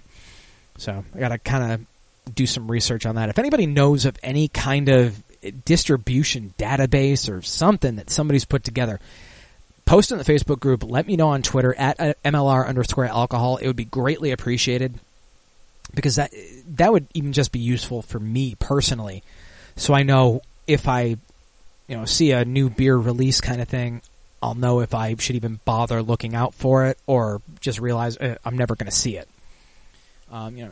Like I have that problem with the bacon vodka, where I know it's in New York, but I've never seen it out here, and I still occasionally check the vodka selections out here, but I never have any luck. Okay, and then let's see the last list here. As my beer foam's over. Wonderful. Thank you, beer. That is why I have coasters. Smoky summer beers. One of them on this list, I believe I actually mentioned last week. Fort Collins Bambostic Rock Beer. Great American Brewfest gold medalist. It's a perfect introduction to smoked beers. Now, I don't know if they are actually planning on bottling that. However, Fort Collins is going more into smoky beers. They're going to have a limited series that explores wood-smoked malts, so they're going to have at least 3 smoky releases per year. Again, I'm trying to remember if I have seen Fort Collins out here. I'm not 100% sure. Some of the beer names tend to blend together. For instance, you look at New Planet, you look at New Glarus. I'm trying to think of any others. There are some that just... I know there's another Fort something out there. They blend together. I got to check and see if I can find that, because I do love me a smoky beer, like the Eichschlenkerla Rock Beer. I like the Erbach. I like it better than the Marzen. A few others on this list. Hold on. And try and control my beer so it doesn't actually foam this time. Oh, Jesus. Why do they give me these Norwegian words with far too many vowels? Handbrygeret Norwegian wood. Inspired by Norway's forgotten smoky farmhouse ales, this gruit steeped on fruity, woody juniper berries. And remember juniper berries because there's actually I believe in my new beer releases, that has a juniper berry twist to it. And it's actually probably one that's going to get a good mass release. Woody juniper berries and twigs that accent a wave of campfire smoke. I believe this is from Epic Brewing. Epic Smoked and Oaked.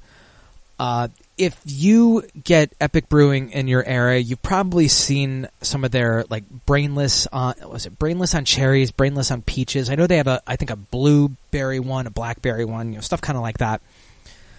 But this one, Smoked and Oaked, 10% alcohol, barrel aged, cherrywood smoked Belgian ale. A blend of figs, cherries, toffee, and pepper. That one sounds good. I would definitely drink that. But, look at me, I'll drink just about anything. Make sure the chat's not exploding. Okay, yeah, there's a woman with a wine glass in her mouth. And, a duck in a wine glass. Oh, my God. Oh, a cat in a wine glass. Jeez. And a drunk armadillo and a cat. Jeez. Why are those guinea pigs drinking and... A groundhog drink? Fuck, I recognize that beer bottle, and I can't remember what it is. A drunk raccoon and a cat. Wow. Just what do you? I guess all of you do is search for animals and beer, or drunk animals, perhaps. Wonder if there's any more drunk moosin. Let's see here. I'm trying to see if there's any other. Here's another from Four Hands. It's damn. I wish I knew if they distributed here. Brewed with smoked malt, rye, and maple syrup, this porter expresses winter warmer flavors like rich chocolate, sweet maple, spicy rye, and earthy smoke, but boasts a warmer weather 6% alcohol by volume. And then a few other a couple smoked Bach, Blind Bat, Vlad the Inhaler. This tart take on a Grotzer, which is the style from Graz, Poland. A puckering but approachable oak and grill-like smoke balance, lemon and wheat. I enjoy a tart beer. Listerman Friar Bacon Smoked Bach. Cincinnati Smoked Bach. Fusion of toasted bread and porky smoke. Perfect with a ham sandwich. Okay. Oh, there's just so many pictures in the chat. And you know what? Just so I'm not getting too fidgety around here, let me take a really quick impromptu piss break. Nobody call in while I'm taking a piss. I'll be right back. I promise. Because I figure I want this last 23 minutes of the show to not be me fidgeting around trying not to piss myself. This is the spot! The Decepticons are using the dam below to stockpile Energon cubes! Megatron must be stopped! Autobots, transform and roll... Oh, hold on a second.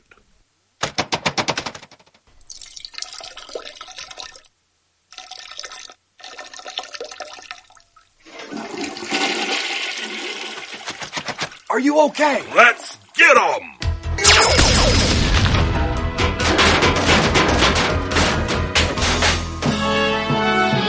I shot the hell out of that guy! Good job, everyone. Megatron was defeated with only 50 humans killed in the crossfire. A new record! Hooray! Hey, Prowl, have you noticed how often Prime needs to drain the lizard nowadays? Yeah, he must be French because he's a peon. I think that joke goes, you're a peon. But I'm not. Ugh, such a retardicon.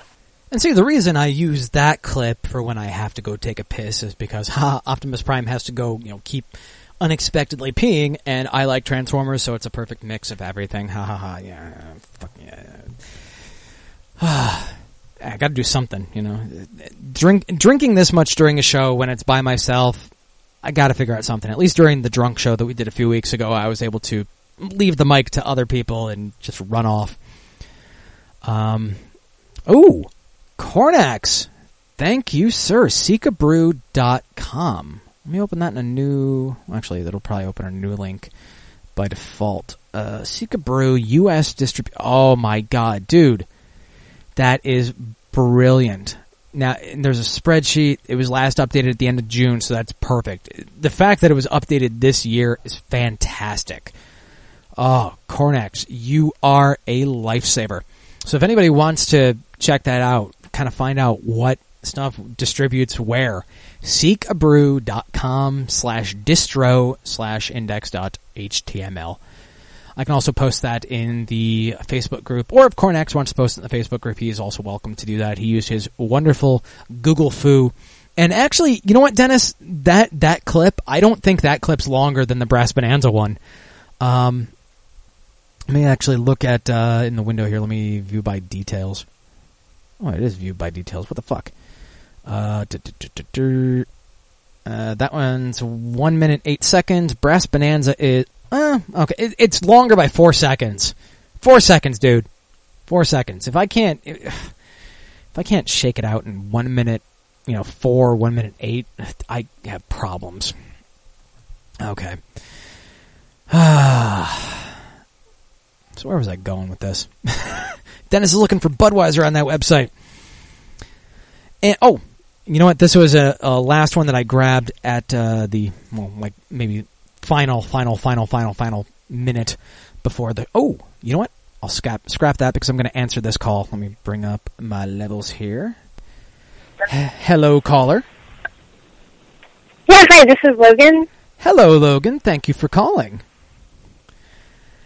Hi, yeah, I was told to call in around 6:30ish. 7:30ish, or I really don't know what time it is over there. That's okay. Yeah, what was it 7:41 or so? So okay, yeah, you're good. Okay, it's 6:40 here. Cool. Yeah. So yeah, I always forget with time zones and everything. I know some of the other shows they'll list different time zones, so I get easily confused. So yeah, no worries. I'm curious, what. I'm sure some of the MLR listeners want to know, and for people that don't know, this is the wonderful Logan Tittle from Newsy.com, producer and reporter. What are your regular drinking habits? I know I've seen some of your stuff on Instagram and things like that. My drinking habits, they kind of range. It's very, very different. I can go from, beer one night to whiskey another to wine. It really just kind of depends. I think I like IPAs a lot. I'm trying to step out of my comfort zone with beers because they can just be, it's like wine. They can just be so different. Mm-hmm. But I've indulged in and ingested enough wine to know exactly what I like there. Beers, on the other hand, I used to like, the heavier beers, Budweiser, back in high school, all those days. But I think it's definitely changed. It's more like a lighter kind of beer, but not like the really hoppy kind either. So I'm just kind of trying to branch out from there. I went to Tennessee earlier this year and visited the Flying Saucer, and they have more than 200 different kinds of beers. Oh, wow. And if you try all of them, you get your own giant saucer, which kind of looks like a giant plate, really, and you get it on the wall. Ooh. And some people have multiple ones, so they have tried every beer more than once. That sounds like something I could incredible. handle. Yeah, I need to be able to travel more to be able to hit places like that because I don't know, on the East Coast we just don't seem to have destinations like that. Mm-hmm. Yeah, I have so tried to get myself into IPAs, and I've tried so many different ones, and nothing has really hit with me yet. I figure eventually, maybe as I get older, tastes evolve, stuff like that. Because, you, I started out with a lot of I've told the stories on the show before where when I was younger, I was doing the hard liquor at first, couldn't drink the beer. and then worked my way into like Bud Light and stuff like that, and now I'm drinking big bottles that are like 13% alcohol and things like that. So you're not like, I know you said you're not into the like truly heavier beers, so like not a lot of the stouts and stuff like that. Yeah, exactly. It's like I like the India Pale Ales even too, but I mean it's one of those things where I just haven't really branched out entirely, because I mean, so many, like a lot of pale ales can just kind of taste the same. Yeah. And so I've had numerous pale ales, but they all kind of taste the same. But you said you like smoky beers? I've never had one of those. There's one that I know I've been able to find it out here. Marianne, for instance, she was the one that actually introduced me to it. It's German name. It's Eichschlenkerla Rock Beer. If you look up a rock beer, spell that for me. Oh, geez. I think I actually can, too. AECHT, and then SCHLERNKERLA. I think I actually did that. I'm probably going to have to Shazam that later if I can. But the style, incredible. The style you want to look for, it's rock beer, RAUCHBIER. And okay. And it sounds like a German. Yeah. And basically that, like, the one that we've had before, I know they make it in a Urbach, they make it in a Marzen, and I think there's another variety they have. But from the moment you crack open the bottle, you smell bacon. It is amazing. And wow. And it's not a fake kind of bacon smell. It's not overpowering or anything. It's not the kind of thing that you'd want to drink all the time, but every once in a while you just have that right taste for it. I actually, it was a couple weeks ago, I made some beer nuts with that kind of beer, and it imparted the smokiness into the nuts, and just a great taste. So if you're able to find it, Marianne just posted a picture of it in the chat, so that actually helps there. But I think that bottle there, I find it for maybe like $5.99. So it's not terribly expensive compared to like Belgian sours that are running like $25 a bottle and things like that. Okay. See, I'm finding another one that's like a Märzen. I guess, is that the same thing? God, that's really hard to say. Yeah, exactly. Schlenkerla Rauchbier? No idea. That one, let's see, it's out of, where is that one out of? I think Bamberg, Germany, I think. Bamberg, okay. Yeah. But yeah, I see it here on the East Coast. Marianne sees it up in the Boston area, so crossing my fingers that they'd have that, or some variety of it where you are. Because I know they have some German beers here. I mean, like the Hefeweizen and stuff. But I definitely have not seen that, and I'm definitely going to look for that. That looks really interesting. Wow. And then like it's dark too. Yeah, it's really good though. It's a very strange beer, because I know that the one from Rogue, the maple bacon ale. I mean, they try and kind of tout that. That seems more of an artificially kind of flavor. But this one is just pure smokiness. Kind of reminds you of a backyard barbecue. That's awesome. I'm trying to think of any other unique kind of, because I got all these smoky beers here. Let's see. I want to get into more IPAs and hoppy beers, but I can't. Like one really hoppy beer that I tried because everybody said it was fantastic is that Lagunitas Sucks. I don't know if you've seen that before. No, I haven't. And it's one of those, it's kind of expensive for a 6-pack, and everybody says, oh my god, this is the best, they only make it once a year, and I tried it, just uber hoppy. I could not deal with it. I'm more into like the sours lately. I don't know if you've delved into any of those. No, not at all. I'm super, I'm finding out so much more already just from all of this. I think I'm more picky with beer than anything else, to be honest. Yeah, and I don't know why that is. Man, nothing wrong with that, though. Yeah, I think it's because even, I think you can say there's probably more varieties. I know there's a lot of nuances with the wine, but when it comes down to it, you have your red wine, you have your white wine, and then all the nuances within those. Whereas with the beers, you're ending up with all your pretty much lagers and ales, and then just how it spirals out from there. But the Belgian sours, I've been completely into those lately, and it's got that real tart kind of flavor to them. So if you've ever been into anything like, Sour Patch Kids, Sour Warhead, stuff like that, there are some beers that actually kind of emulate that flavor.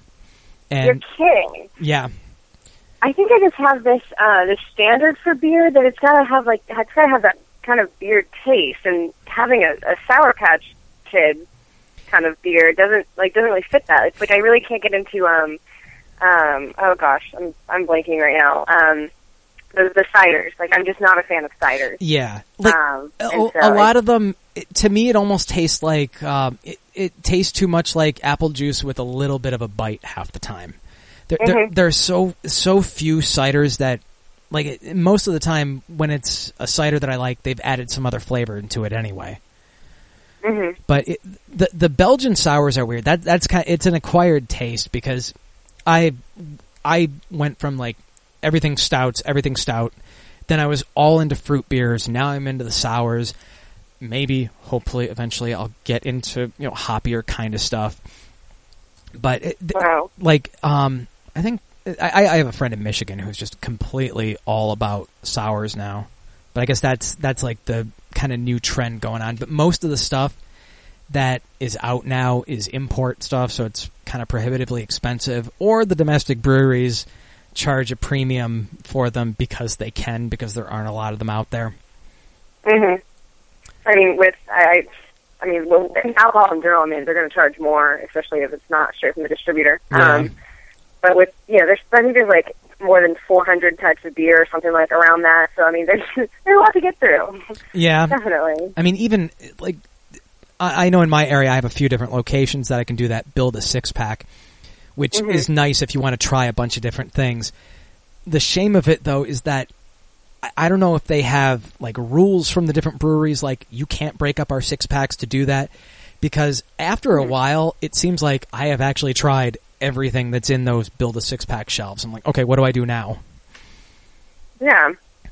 And a lot of the stuff, you want to be adventurous with it, but you don't want to take a chance on buying an entire 6-pack that you may hate. Yeah.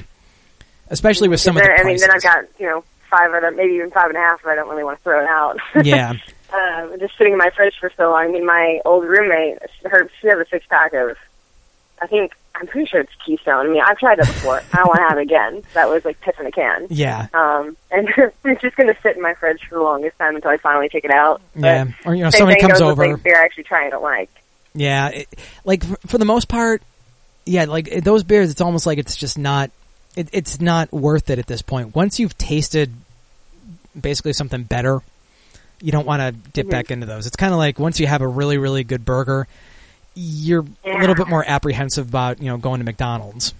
Every so often. When you have real food. Exactly, yeah. Once you have, like, real beer, you don't want to go back to the other stuff. Once you have real food, you don't want to go back to, crap. Of course, that gets expensive after a while. So, how did you get into talking about beer on the internet, on the radio, on the internet? I'm trying to remember exactly how I managed to do this. I think I found some stores here that had great selections, and it started really appealing to me to dip into different types, because, like I said, I was more of a, used to be a Bud Light Lime even kind of guy. I was even drinking like MGD 64 and stuff like that. If I tried that now, that's water. That is pure water at this point. That's why athletes allegedly drink it. Oh, wow. And I guess it's good for hydration, but and I started, kind of dipping into more. There was a point where I felt like Guinness was too heavy for me. Now Guinness is very light to me.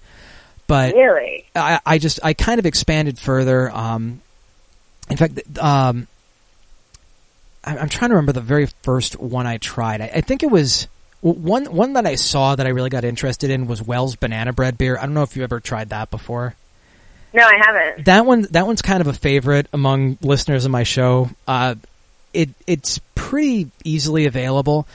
They have it in either like a kind of larger bottle or in 4-packs. It melds the taste of banana and beer pretty well. It sounds strange, but even Mitch, who hates just about everything, seems to like it. But I think one of the ones I dipped into first, I think it was like Rogue Hazelnut Ale. And I thought, okay, I like hazelnut. I'll try this. And from there, it just kind of progressed. And then I was listening to a lot of other MLR shows. And at the same time, while I was listening to them, I was drinking. And I was like, you know what? Maybe I could do a show or something like that. And I kind of did a test show. And now I think I'm on my, 26th show or something. I started back in the end of January. And just kind of progressed from there. But the great thing about it is that at the beginning when I started the show, I really I drank every so often. I wasn't crazy with it, like I am now. But I didn't really know a whole lot. And as I was doing show prep and doing research for the show and everything, I started learning more and more to the point now that I'm definitely not an expert or anything, but I can really navigate my way down the beer aisle a lot better than I ever could before, where I'll see a certain style and I'll know, okay, that's what this one should taste like. That's what this one should taste like. Mm-hmm. The average person, they're going to see something like a Flanders Red and they're going to have absolutely no idea. Whereas me now, I can say, okay, that's going to have like that kind of tart quality to it and things like that. So that's neat. And I was some of the early shows I was doing like specific countries. I'd cover like German beer and then Belgian beer and things like that. And it just completely expanded my entire knowledge of it to the point where I almost feel like I'm running out of things to talk about sometimes, but there's always something going on in beer that jumps out of nowhere. Oh, I feel like you could never stop talking about this kind of stuff. There's like such a rich history to it. It's kind of ridiculous. Mm-hmm. Our founding fathers, like the whole great idea kind of starts with a really good drink. Founding fathers drank excessively. Mm-hmm. Yep. And it's what we've been founded on in America. I think that's something that's just going to carry through, and I think it's amazing. And then I'm looking at this thing right now, and it says the oldest written recipes ever discovered by human beings are for making beer, and they're written on stone tablets over 5,000 years ago in the form of songs. I think I do remember that. Different kinds of facts are in that? I mean, really. I know that is amazing. It's just it's one of those things that throughout history that is a constant. Yes, people love to drink, and one more thing, men can thank us. I'm sorry, but women in general, because apparently we were the first to actually professionally brew beer. Yes, that is true. While the men were off basically like kind of fighting the wars and stuff, the women were taking care of the beer, which think is more important. We were keeping the spirit alive with lots of horns of lager, basically. And it's weird that like it started off that way, but like even now, stereotypically, beer is seen as a guy's drink, which it shouldn't be. I mean, the Craft Brewer of the Year this year, and I think it was like the first time in 30 years or something, was a woman. And I think it's almost like it's too much of a boys' club still, where some women get apprehensive to jump into it. But then I know there was a brewery that just recently named their new brewmaster, and of course it's a woman. And I just wonder how that stereotype came about. Yeah, it is really strange that beer guys, wine women, and I never understood. I enjoy wine from time to time. I enjoy beer. I enjoy hard liquor. I mean,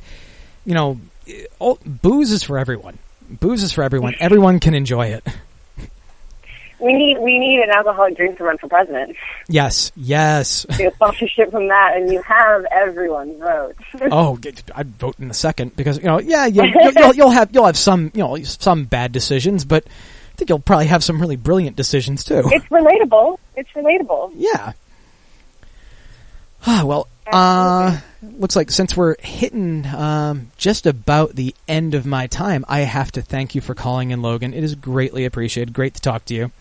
Absolutely. I know you're a favorite on MLR. We absolutely love your work on Newsy. Well, thank you. I'm happy to call in anytime that I'm available. So I keep listening to y'all's shows, and it's great. So thanks so much for having me. Oh, I appreciate it. Well, I will talk to you again sometime. All right. Cheers. Okay. Thanks, Logan. Bye. That was Logan Tittle from Newsy.com, producer and reporter on Newsy. With that, I'm going to close out really quickly with a few new beer reveals and releases, and then I will be out of here for the night. Terrapin Pumpkin Fest, another pumpkin beer. We love our pumpkin beers. It's a fusion of an Oktoberfest with a pumpkin beer. 1 pound of pumpkin per 31 gallons. The brew, 12-ounce bottles, draft, 6.1% alcohol by volume. It is actually shipping now. The pumpkin beers are out and about. Let's see. Founders All Day IPA is now in cans nationally. It's now a year-round offering. It used to be once a year kind of thing, but it's their largest volume brand, and it's now their flagship beer. It's hitting shelves in August. It's also still available in their 12-ounce bottles. Sierra Nevada Fall Tumbler Autumn Brown Ale. It's their, it was their anniversary ale replacement from 3 years ago. It's less hop forward than the anniversary ale, more smooth maltiness. It's more suitable for fall. 12-ounce draft, 5.5% alcohol by volume. Also shipping now. And the Juniper that I mentioned before, Sam Adams Special Release Juniper IPA. It's a winter release. It's a hoppy berry brew with juniper berries. 12-ounce bottles in draft, 5.5% alcohol by volume. Shipping is to be determined, but I assume it'll probably be by October. So with that, we are done for the day. Again, thank you to Logan Tittle for calling in. Greatly appreciated. Check out what we're talking about in the Facebook group, facebook.com/group/alcohol by volume. You can follow me on Twitter at EDICIUS or at MLR_alcohol. Look me up on Untapped, the beer drinking social media site, alcohol by volume, all one word. Follow at More Like Radio on Twitter. Download all our shows, morelikeradio.com/downloads. Check us out on iTunes under More Like Radio or on morelikeradio.org. Coming up next, Unsigned Hype with J5, followed by Dutch and Royce. Thanks, guys. I'll see you next week.